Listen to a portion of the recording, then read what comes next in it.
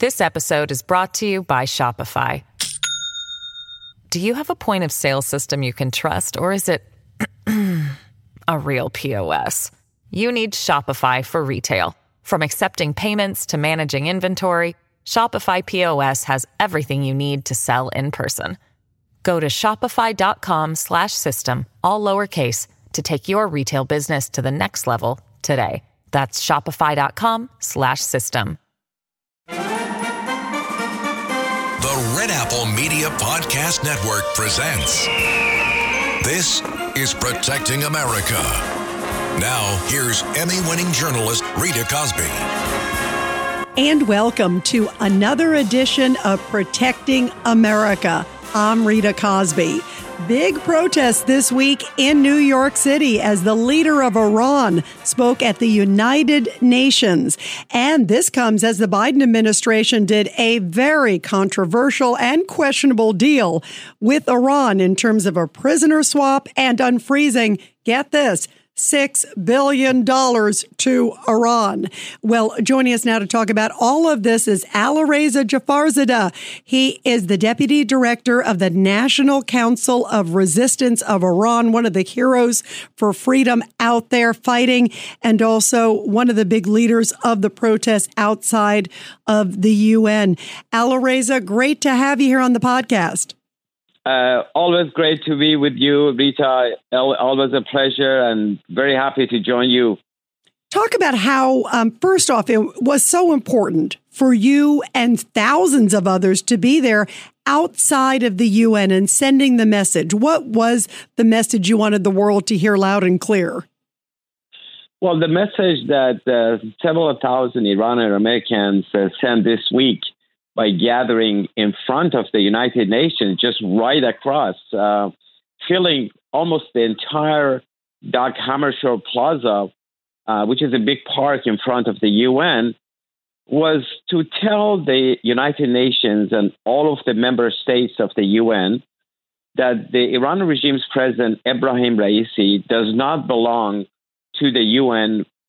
It contradicts all of the charters, all of the things that they have ratified.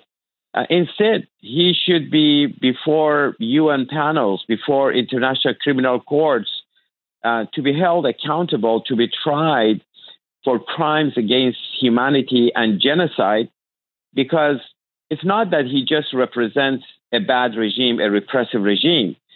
In addition to all of that, he personally has been involved in murder and killing in big scale. In 1988, Ebrahim Raisi sat on a 4-member panel known as the Death Commission that was tasked by then Supreme Leader Ruhollah Khomeini, who preceded Ali Khamenei.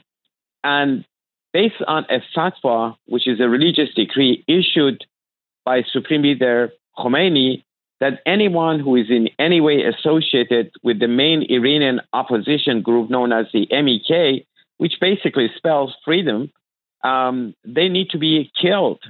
And so they assigned this panel to interview every single political prisoner in the entire country of Iran and determine, if they are loyal to that movement, to the movement for freedom or not. If they were, they would send them into a hallway that at the end of the hall, there were gallows and hanging them. In a matter of few weeks in summer of 1988, as many as 30,000 political prisoners were murdered. Of course, at the time, it was all secret. And later on, the information is spilled and all the details came out. And it's now totally undisputed. There were a lot of investigation done by various human rights bodies, including the United Nations. And Raisi was part of it. He played a key role in killing people, and now you have him at the United Nations. So the protesters this week wanted to make sure that the world knows it and hears it, that it's really a shame to allow Ebrahim Raisi to speak there, use that forum, but also it's very counterproductive because Iran is not recognized by its repressive rulers. it must be recognized by its people and its organized resistance, those who are trying to establish freedom and democracy in Iran, and they've been fighting for over 40 years for it. So that was the message that I think it was clearly received. What they do with it is a different thing, but the media was out there, and the very loud and clear message that was sent to that building there. And we have to see how the Biden administration, how other world leaders later this week would react to that kind of a reaction by the Iranians who have been affected by this. Alireza, what did you make of this deal? So many people have been critical of it. It was a prisoner swap, as you know, 5 Americans for 5 Iranians. And obviously, we're happy that the Americans came home. That's obviously so important and was so emotional to see that. But do we send a bad message, especially on the part that we gave them $6 billion of that assets are now being unfrozen, that even though they say, yeah, it's for humanitarian reasons, that's what the U.S. government's saying. How do we know that? Well, first of all, as you said, Rita, I mean, those prisoners should have never been held as prisoners to begin with. They shouldn't have been taken hostage to begin with.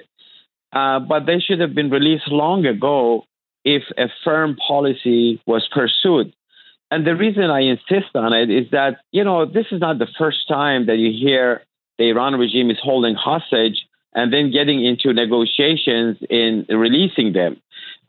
So they have a history of nearly 4 decades of hostage taking, dating back to the 1980s. Remember in Lebanon, they were, the Terry Anderson and all of the, the ordeal that a lot of Americans and Europeans went through. They were all captives of the Iranian regime or their proxies. And at the end of the day, they would get some kind of concession, whether it was money or other things that they want, and then release, 2 or 3 hostages and then take another 5 or 6. That has become a trend. So it's very clear that when you get into a swap, a sort of like a hostage diplomacy, and you pay ransom to release some of those hostages, you're setting up yourself for more Americans, more Europeans to be taken hostage. So it's good to have hostages released, but it's terrible to have more hostages taken.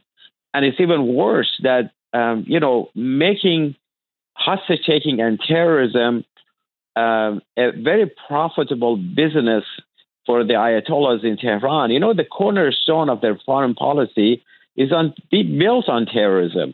That's how they've been dealing with the rest of the world for the past 40 years. So you have to turn that around. You have to overturn that, not to further solidify that policy of hostage taking. That's one thing. Second, that $6 billion that has been sent to the Iranian regime, first of all, it's the money belonging to the people of Iran, not the Iranian regime. When you give that money to the Ayatollahs, they further use it for terrorism, but also suppressing their own population. This whole notion that this is for humanitarian purposes is absolutely ridiculous, because money is fungible. Anywhere else it's like that, but particularly when it comes to the Iranian regime.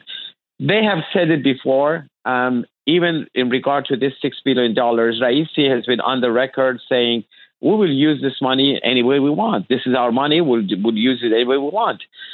So it makes no sense to say that this is for humanitarian purposes. Even if it was used for that, then, the money that was for humanitarian purposes, that would be released and made available to pay for the IRGC, the Revolutionary Guards, who were suppressing people or funding their proxies outside of Iran. We just put out a report last week saying that showing with documentations and evidence that during the uprising in Iran in the past 1 year, the Iranian regime had allocated an additional $700 million to the Iranian Revolutionary Guards and other suppressive agencies to kill people, to quash the protesters. This is in addition to about $50 billion that Iran has spent in Syria to keep the dictator Assad in power, funding the proxies that Iran has there. So, that's why providing $6 billion to the regime is absolutely unacceptable, because certainly that will be used for, funding terror and killing people inside the country. Now, what do you do with this? What do you do with the Iranian regime? You have to pursue a totally different policy that was pursued in the past. That policy has to be centered around building pressure on the Iranian regime, holding them accountable for their hostage-taking, not rewarding them, making them pay for their terrorism. So this way, the Iranian people who have already risen up, who have already been involved in trying to bring about change in Iran, they would have more space. They would have more ability to expand their activities, their operations, and eventually overthrow this regime. That's the real solution. Now, of course, when I say overthrow, we're not asking the United States or Europe or anybody else to overthrow the regime for the people of Iran. It's the job and the responsibility of the people of Iran, but the outside world can help by not helping the regime, by not empowering the regime, by not funding the Iranian regime. That's the ask. This episode is brought to you by Shopify. Do you have a point of sale system you can trust, or is it a real POS? You need Shopify for retail. From accepting payments to managing inventory, Shopify POS has everything you need to sell in person. Go to shopify.com/system, all lowercase, to take your retail business to the next level today. That's shopify.com/system. Hi, it's Lou Dobbs for Priority Gold, America's precious metals dealer. These are volatile times with high inflation, soaring debt, wars on multiple continents, and rising financial stress. Central banks are buying gold to diversify their reserves, so are many Americans. Call Priority Gold and find out how precious metals can help you diversify your portfolio. They're highly rated and happy to help. Call 1-866-303-6357 or get a free gold guide at PriorityGoldGuide.com. That's PriorityGoldGuide.com. Do you believe, as we saw the protests that took place, as you talked about, I know this was the anniversary not that long ago, that there is tremendous will within Iran and that there is an ability, if indeed, like you said, that the U.S. and others don't help Iran, don't fund them, don't even unfreeze, even if they claim it's for humanitarian reasons. Do you believe that there is enough of a resistance internally? Absolutely. The resistance in Iran is very, very powerful. I mean, of course, Iran is a big country, it's 85 million population. It's huge in terms of size and, strategic resources and all of that. It's not comparable to any other, smaller countries in the region. And it has a very repressive regime with all kinds of, repressive agencies, from Revolutionary Guards, the Basij, and all of those things. But yet, at the same time, the biggest asset regarding Iran is its own population, the educated, the young people. And on top of that is the organized resistance, because it's definitely necessary to have a defiant population to overthrow a repressive system. But it's even more important than that to have an organized opposition. When we talk about organized opposition, there is a history behind what you see in Iran. The National Council of Resistance of Iran, which is a parliament in exile, has been in existence since 1981. They have paid a high price. They have been over 100,000 members and their supporters have been killed by the Iran regime. These are intellectuals who were handpicked one by one by the Iran regime and got killed. Just in summer of 1988, 30,000 of them were massacred. But because they have a very clear agenda, they're very committed, they have a clear leadership, And they've been very effective. All of the major nuclear sites of Iran were exposed by this movement. The terror network, the terror operation of the regime was exposed by this movement. They're playing a key role in leading and continuing the protests inside the country. They are the main preoccupation in the minds of the Ayatollahs. They're threatened by this movement. That's why they're plotting against them. Just in 2018, just give you one example, this movement every year they have a big annual rally that about 100,000 people gather in a huge place near Paris, and they were doing it every year, very successful. In 2018, the Iran regime plotted to bomb that place, and one of their own diplomats that was based in Vienna brought a bomb from Iran, a sophisticated one. Brought a bomb from Iran on commercial airplane, covered in the diplomatic pouch, gave it to two culprits in Luxembourg to drive that bomb to Paris to detonate it. But just hours before they were successful in doing it, all of them were arrested. The diplomat, the other culprits, the collaborators, and then there was a trial in Belgium that went for about a year. And that guy, the so-called diplomat, Asdollah Assadi, was convicted of terrorism, sentenced to 20 years imprisonment, and all the other culprits were also imprisoned. Now, that tells you if you have a diplomat himself carrying the bomb, that how important it is for the regime. They were almost confident that they're going to be successful. Of course, they weren't. But it just shows you how far the regime would go, what kind of risk they take in order to deliver a blow to this movement.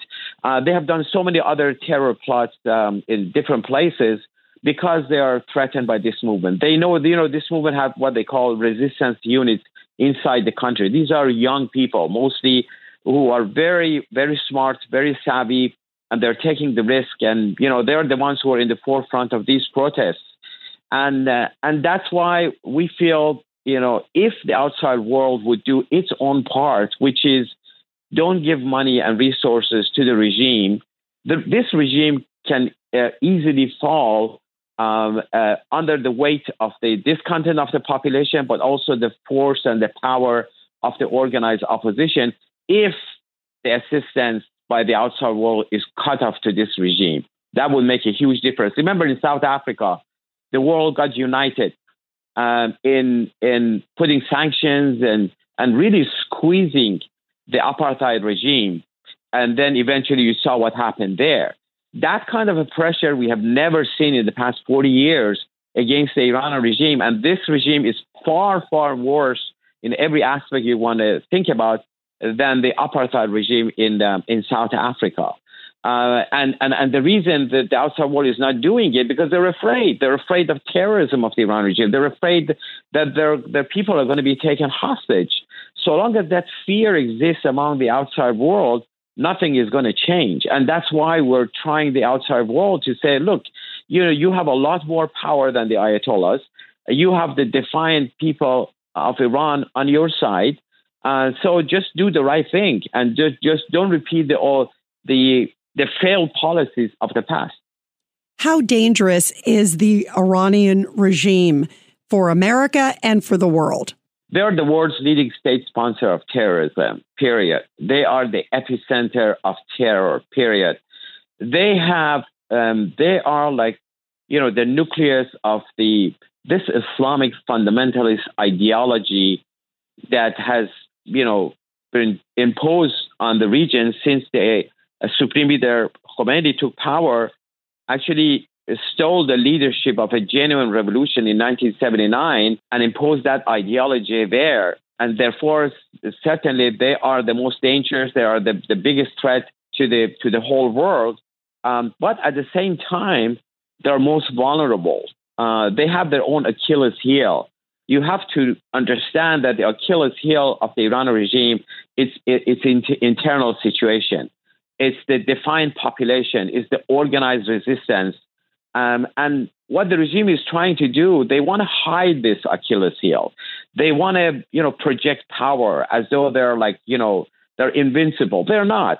And that's why we have to understand that at the same time that they're dangerous, but at the same time, they're extremely vulnerable. All we need to do is just, to show to the world, here's the Achilles heel. This is where you want to strike.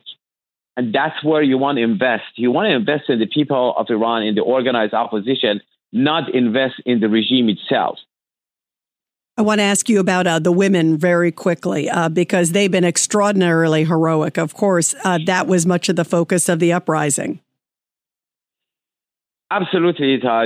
Women have played a significant role in the history of the past 40 years of resistance against the regime. You cannot talk about Iranian resistance. You cannot talk about Iranian opposition. You cannot talk about a bright future without talking about the role of women in Iran. And when we talk about the role of women, it's not limited to certain issues like, the mandatory hijab or that kind of stuff, kind of pressure that the regime is imposing. It's far, far deeper than that. It's about leadership. It's about political leadership. And that's what the regime wants to suppress.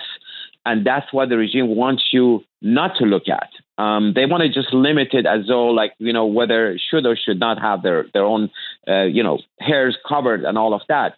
In our movement, the women play a leading role. The main organization within the parliament in exile is called the MEK. That's the group that has a lot of strength inside Iran, but also outside of Iran. And they're the ones who gained all access to the information on the nuclear issue and all of that. Within that movement, women have been in the leadership of that organization since 39 years ago. And consistently, all of their secretaries general are women. It didn't happen by accident, but it just emerged as the necessity of their fight against Islamic fundamentalism. The core of the ideology of Islamic fundamentalism is misogyny. Right at the core of it, the worst element in that ideology is their hatred against women and the misogyny.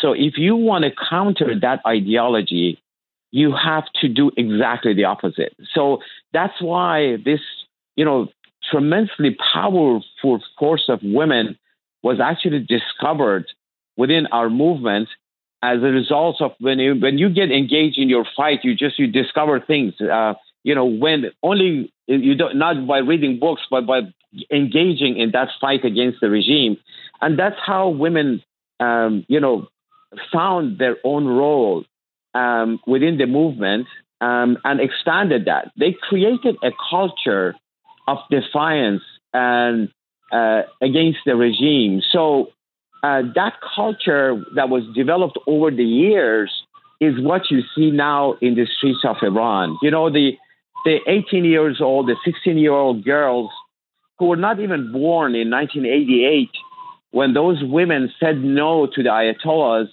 and were sent before the gallows, they picked up that culture from the previous generations. And that's why, we have a specific plan in our movement on the issue of women, detailing every single aspect of that is all based on choice, not dominance of men over women. That's the way the ideology of the Ayatollahs are.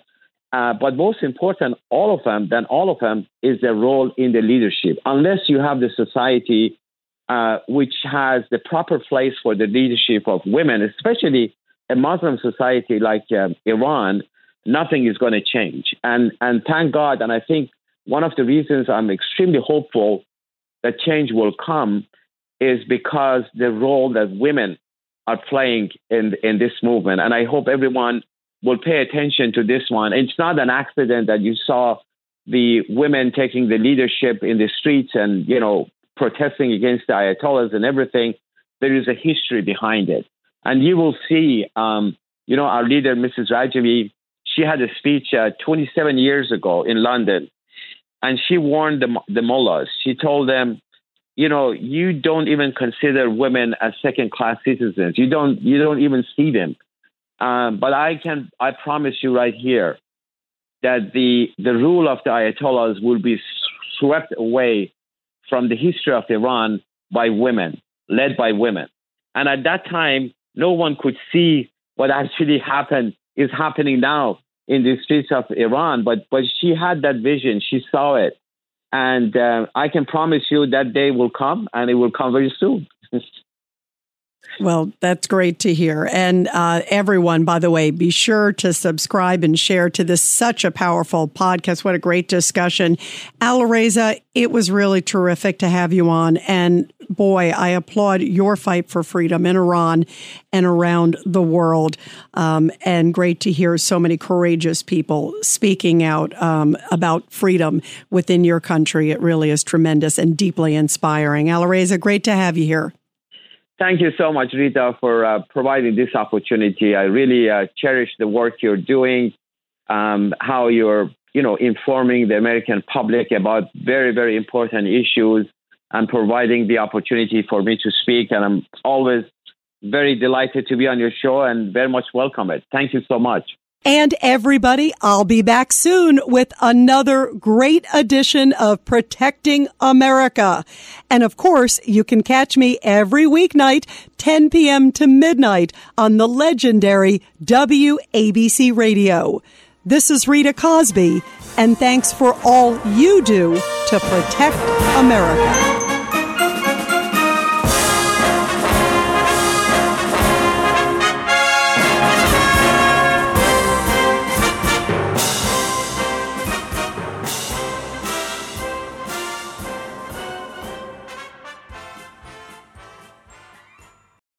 When you need mealtime inspiration, it's worth shopping Kroger, where you'll find over 30,000 mouth-watering choices that excite your inner foodie. And no matter what tasty choice you make, you'll enjoy our everyday low prices, plus extra ways to save, like digital coupons worth over $600 each week. You can also save up to $1 off per gallon at the pump with fuel points. More savings and more inspiring flavors make shopping Kroger worth it every time. Kroger, fresh for everyone. Fuel restrictions apply.